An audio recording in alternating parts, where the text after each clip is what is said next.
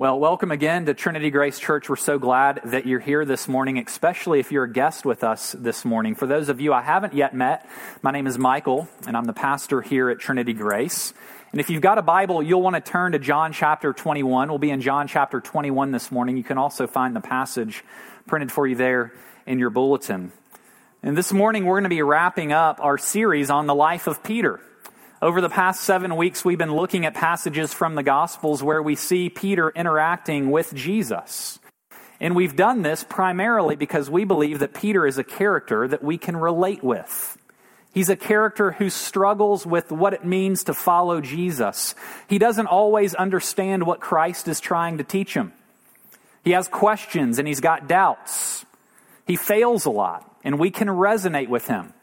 But in the midst of all of this, what we see time and time again in the life of Peter is that he continues to follow Jesus. He doesn't give up. A character like this is attractive because we can relate. His life isn't clean. Peter lives in reality. And in each week, we have tried to place ourselves in the shoes of Peter, attempting to see how Jesus relates to people like me and you, people who oftentimes struggle as well. And in many ways, the past 2 weeks that we've looked at Peter's life, they join together with this morning in one big story. 3 weeks ago, we got a chance to see who Peter thought he was. Remember, he thought he was strong. He overestimated his faithfulness. He promised that he would never deny Jesus. And then, later on that night, we see who he actually was. When the pressure began to build in his life, and following Jesus got tough, he denied that he even knew Jesus 3 times. And it was Peter's worst moment in many ways. It drove him to deep sadness and regret and despair. And that's where we left off in the life of Peter. He thought he was strong. He realized how weak and frail he was. And things between Jesus and Peter are not right at this point. The relationship had been broken by Peter's failure. They have not yet reconciled or restored this relationship. And that's where we find Peter this morning as we pick up the story in John chapter 21. So you follow along as I read John chapter 21. In verses 1 and 2, you see 7 disciples are back by the Sea of Galilee. And then in verse 3, it says this: Simon Peter said to them, "I'm going fishing." And they said to him, "We'll go with you." And they went out and got into the boat, but that night they caught nothing. Just as day was breaking, Jesus stood on the shore, yet the disciples didn't know that it was Jesus. And Jesus said to them, "Children, do you have any fish?" And they answered him, "No." And he said to them, "Cast the net on the right side of the boat and you'll find some." So they cast it, and now they were not able to haul it in because of the quantity of fish. That disciple whom Jesus loved, therefore, said to Peter, "It's the Lord." And when Simon Peter heard that it was the Lord, he put on his outer garment, for he was stripped for work, and threw himself into the sea. The other disciples came in the boat, dragging the net full of fish, for they were not far from the land, but about 100 yards off. And when they got out on the land, they saw a charcoal fire in place with fish laid on it and bread. And Jesus said to them, "Bring some of the fish that you've just caught." So Simon Peter went aboard and hauled the net ashore, full of large fish, 153 of them. And although there were so many, the net was not torn. And Jesus said to them, "Come and have breakfast." And when they'd finished breakfast, Jesus said to Simon Peter, "Simon, son of John, do you love me more than these?" Peter said to Jesus, "Yes, Lord, you know that I love you." He said to him, "Feed my lambs." He said to him a second time, "Simon, son of John, do you love me?" He said to him, "Yes, Lord, you know that I love you." He said to him, "Tend my sheep." He said to him the third time, "Simon, son of John, do you love me?" Peter was grieved because he said to him the third time, "Do you love me?" And Peter said to Jesus, "Lord, you know everything. You know that I love you." And Jesus said to him, "Feed my sheep. Truly, truly, I say to you, when you were young, you used to dress yourself and walk wherever you wanted. But when you're old, you'll stretch out your hands, and another will dress you and carry you where you do not want to go." This he said to show by what kind of death he was to glorify God. And after saying this, Jesus said to Peter, "Follow me." Well, this is God's word. It's given to us because he loves us and cares for us. He wants us to know him. And so before we look at it together this morning, let me pray for us. Lord, we are thankful for your word, for the way that it is a light unto our feet, for the way that it shows us the way we should go, for the way that it points us to Jesus and his great love towards us. We pray that we would see that this morning, that we would see the love and forgiveness of Jesus, that we would experience it deeply, and that love and forgiveness would set us free. We pray this in Christ's name. Amen. So I don't know if you remember this, but I remember being in elementary school, and often when people in the class failed a test, and more people than not failed the test, the teacher would let the class have a do-over. Because no one ever did as well as they would have liked, the teacher would sometimes let everyone have a second chance at the test. It was always a welcome relief when you failed the test and then found out that your teacher was going to give a do-over the next day. I loved that about being in elementary school.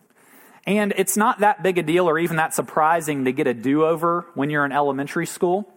But if you're anything like me, you oftentimes wish that it worked that way in other areas of life, don't you? You wish that oftentimes you would get a do-over in other areas of your life. You wish that it was easy, as it was in elementary school, to get a do-over. I wonder if you've ever done something that you immediately regretted. I wonder if you've ever said something that you wish you could take back. I wonder if you've ever hurt someone in a way that stings for days and weeks afterwards. I mean, we all have. After you've done something that you wish you hadn't done, there's lots of feelings that begin to follow in our hearts and our lives. Some of us begin to feel shame. We feel like we're unworthy. Others of us do things that we wish we hadn't done, and we begin to feel guilt. We realize that we've done something wrong. Others feel regret, wishing that we could have done it differently.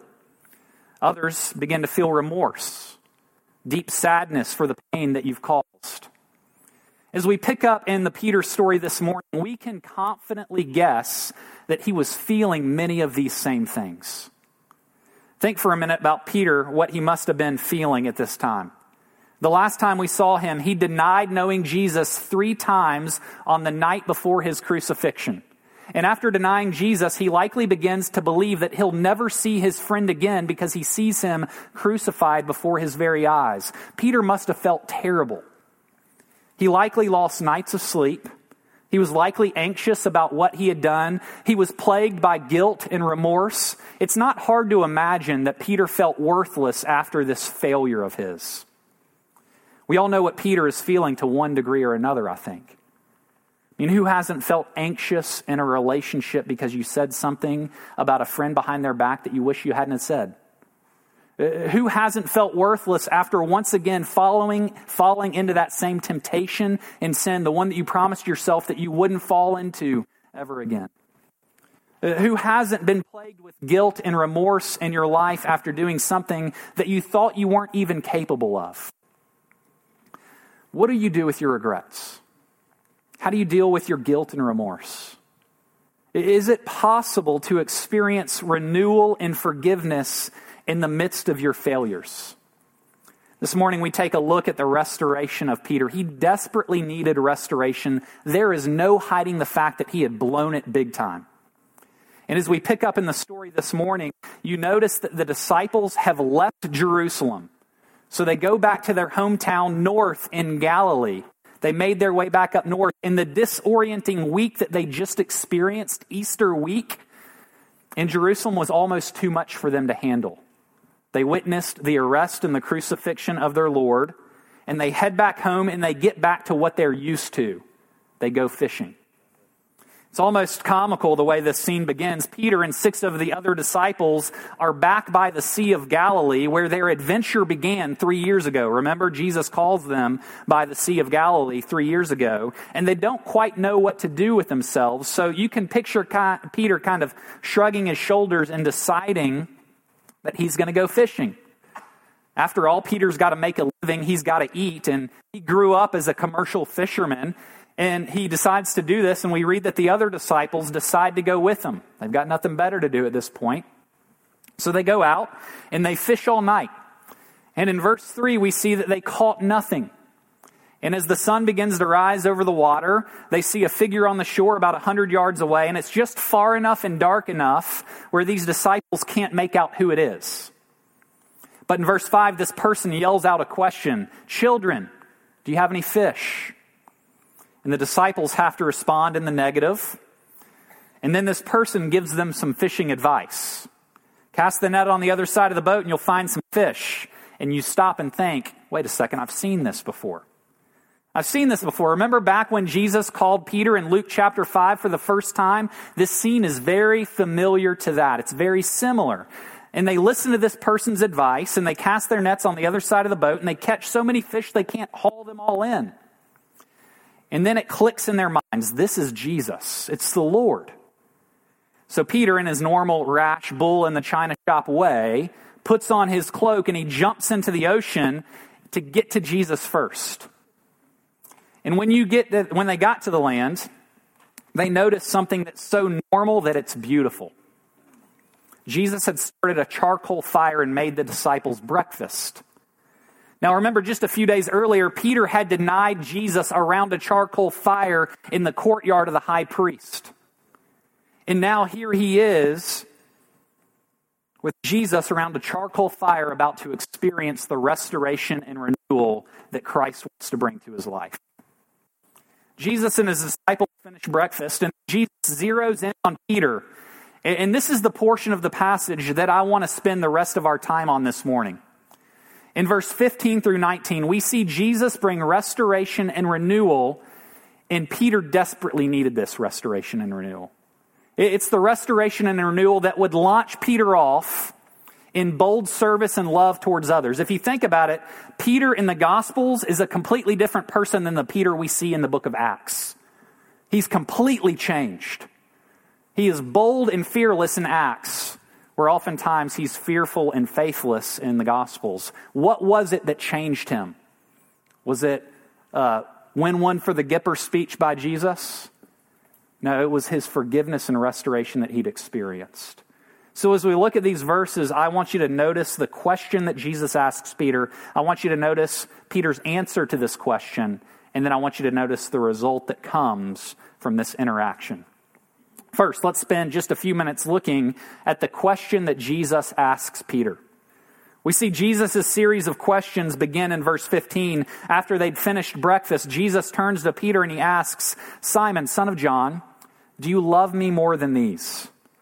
And this first question is unique because Jesus asks Peter about his love in comparison to something else.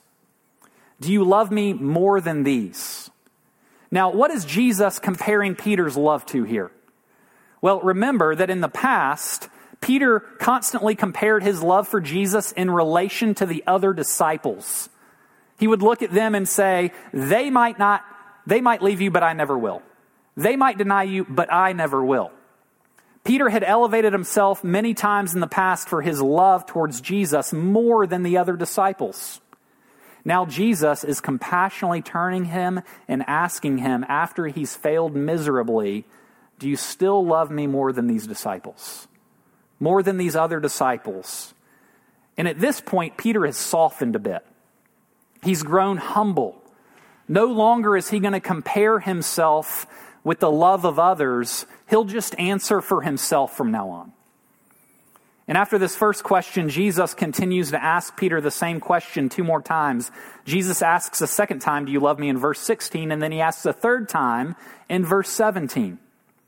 Jesus asked Peter about his love 3 times in this passage, and it's so important that he does because it mirrors the 3 times that Peter denied Jesus.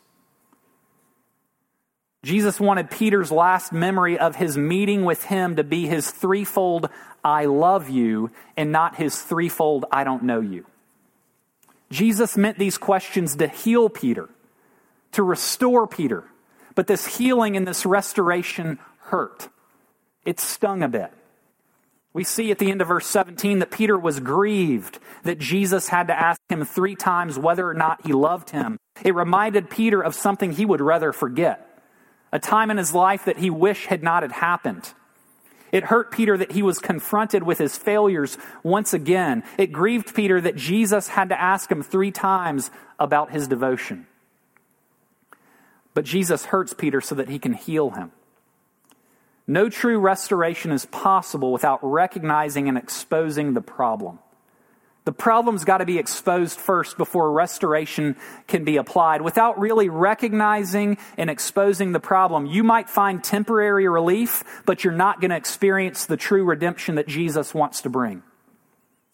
There's a huge difference between temporary relief and redemption.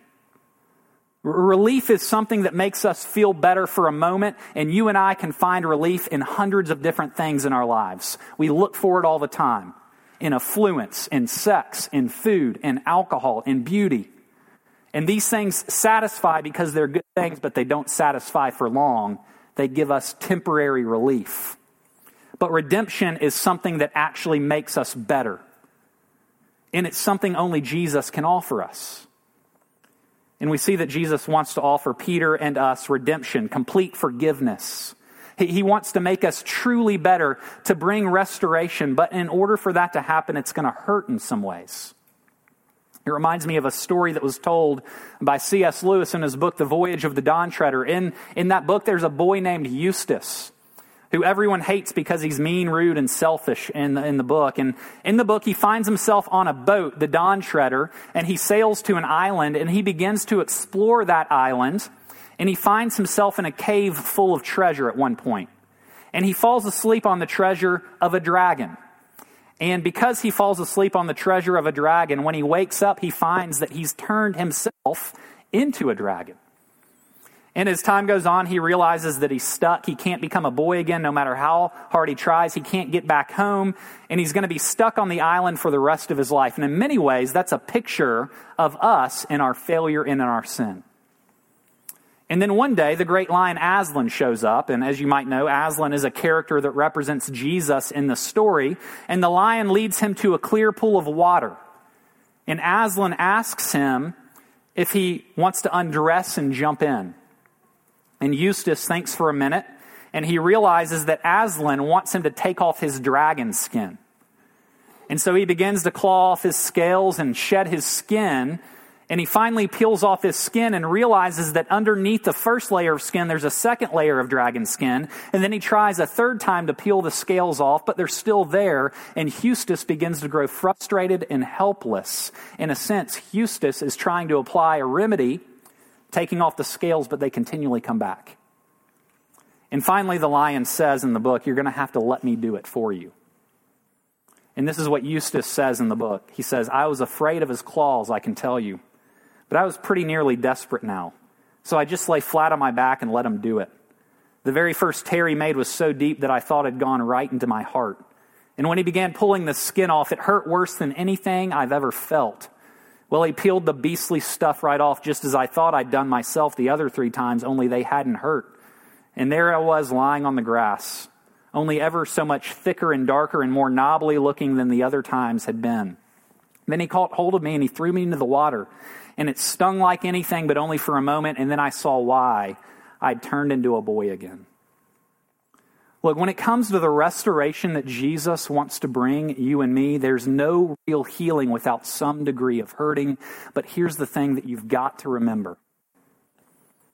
When Jesus confronts you, it oftentimes hurts, but it'll never harm you.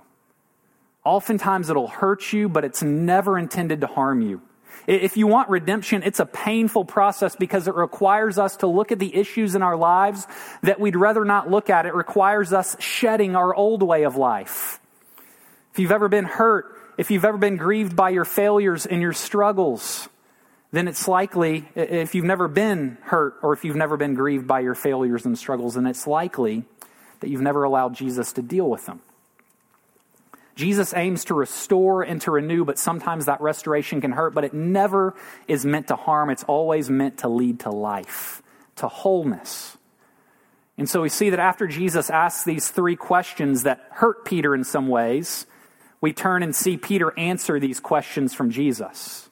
We see the 3 answers to Jesus' questions in verses 15, 16, and 17. Jesus simply asks, "Do you love me?" And Peter answers the first 2 times by saying, "Yes, Lord, you know that I love you." And after the 3rd time, Peter is grieved and he appeals to the fact that Jesus knows his heart. After the 3rd time, he says, "Lord, you know all things. You know that I love you." Notice that Peter, in this passage, doesn't appeal to his devotion or his strength or his commitment. After what Peter experienced, it's no longer about his devotion. It's no longer about his self-confidence as before. He knows that he isn't strong. And at this point, all he has left is love. That's all he can offer Jesus, is the love that he has for him in his heart. He's been stripped of everything else. Look, in this passage, we see that restoration hinges on one thing, and that's love for Christ. It's a little bit strange how simple Jesus' question is. He asks Peter 3 times, "Do you love me?" And I wonder if you could write this story, if you were the author of the book of John, I wonder what kind of questions you might expect Jesus to ask at this point. I wonder what kind of questions you might expect Jesus to ask after such a failure. Maybe we'd expect Jesus to ask, "Peter, how could you have done that? What were you thinking? I'd just like to get in your mind for a minute. Share with me the process of events that occurred a few nights ago when you denied me." Or, "Peter, you know how that made me feel when you denied me that night? How bad that hurt?" Or, "Peter, finally, do you realize how weak you are? Finally, I'm glad you finally realize it. You didn't seem to realize it before, but now maybe you do." Look, once Peter comes face to face with how deeply he fell, Jesus wants him to focus on one thing for restoration, and it's love. I like how one commentator put it when he said, the question is not, "Peter, how much have you wept? Peter, how often have you fasted? Peter, how frequently have you prayed?" Instead, it's, "Do you love me?" What does Jesus want from you? What does he want from me? What's the prerequisite to restoration and forgiveness? It's simply love for Jesus. It's almost too easy, right? It's too good to be true. Jesus wants to offer redemption to those who love and trust him. He does it here for Peter, and he offers it to us too. I wonder how you respond to this idea of love being the only thing needed for restoration. I wonder if you want the restoration that Jesus offers you this morning. Maybe, if you're like me, you've gotten so used to projecting wholeness that you've masked the need for restoration in your life. And maybe you know that you need restoration, but you think that you're too broken for God to use you. You think that your mistakes and failures have disqualified you in some way from receiving love and ministering to others.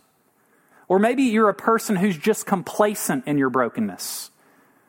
You've gotten so used to your brokenness that you've learned to live with it.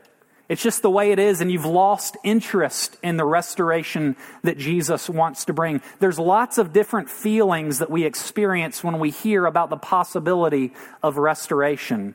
But we see from this passage that restoration is on offer. And all that you and I need is one thing to have it, and it's love for Christ. All you have to do is find Jesus more beautiful than anything this world has to offer. It's not about your devotion. It's not about your strength of repentance. It's not about how much you've said you're sorry or the promises that you'll never fail again. It's simply about your love for Christ. Do you love Jesus? And if you love Jesus, you can have restoration, you can experience renewal, and we turn and see that after Jesus restores you, he recommissions you to move and to serve and love others. Once Peter's restored, we see that he's sent back out to bring restoration to other people. We see Jesus recommission Peter in a sense based on his love. We see it 3 times in the passage. Each time after Peter confesses his love for Jesus, Jesus gives Peter a mission. He asks Peter to feed my lambs, tend my sheep, to feed my sheep. Peter, once a broken man, received this redemption and restoration from Jesus, and now he's sent back out in order to bring that redemption and restoration to other people. Peter's able to move out and minister out of his brokenness, his frailty. It's no longer about his confidence, it's about his weakness. You've got to think that this interaction strengthened Peter to love others in significant ways. I can just imagine Peter in my mind coming upon someone later on in his ministry who says, I just don't know if God could ever love me.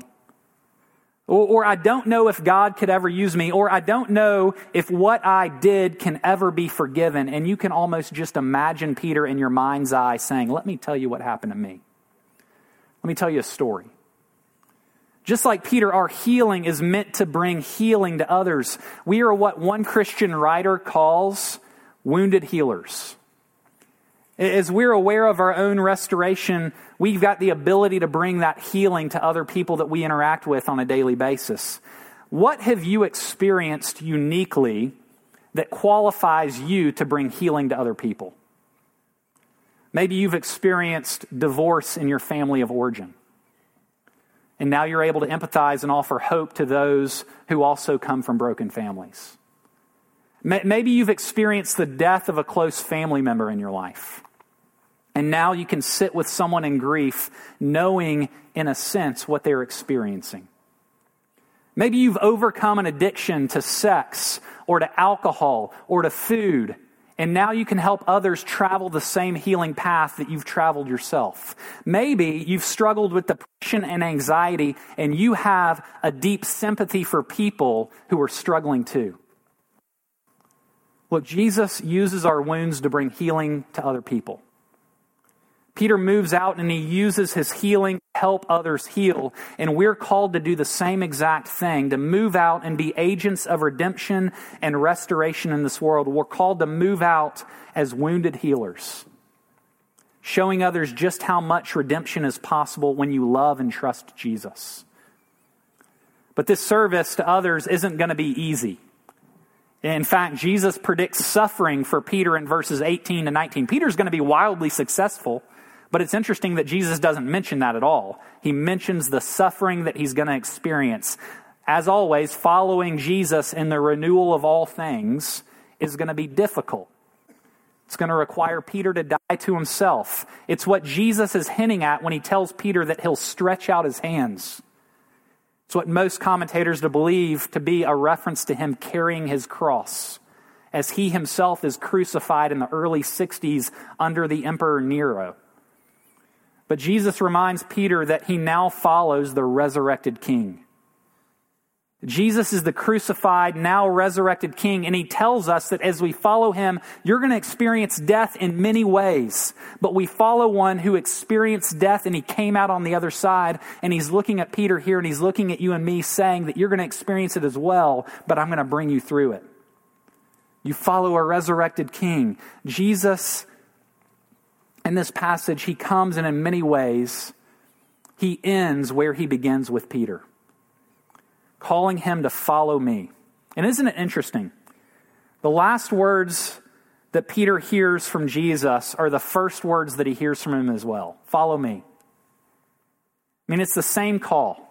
It never gets more complicated than that. After all of their history together, after all the miracles, after all the healing, after 3 years being with one another, it's the same call, follow me, never more advanced.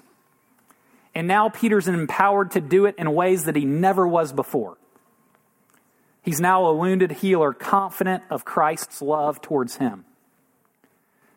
Look, what if we became known as wounded healers with? What if we were passionate about bringing the restoration and redemption that we've experienced to our coworkers and our neighbors, our friends, and our family members?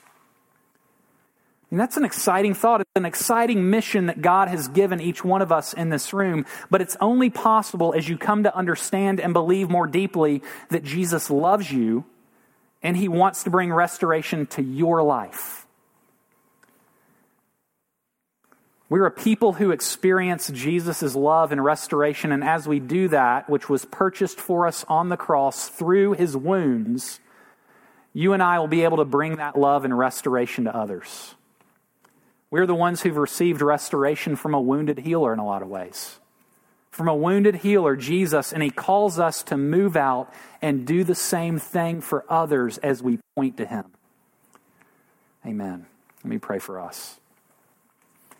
Lord Jesus, we are so thankful for your deep love, for your care and your compassion in our lives, for the fact that you don't ask us to devote more necessarily and primarily. That does come. But primarily, you want us to know that we love you, that we trust you and you alone. And we pray this morning that we would do that you would help us to trust you with all of our hearts, that we would experience the renewal and restoration that you want to bring, and that would compel us to move out, to renew, and to love others. We pray this in Christ's name. Amen.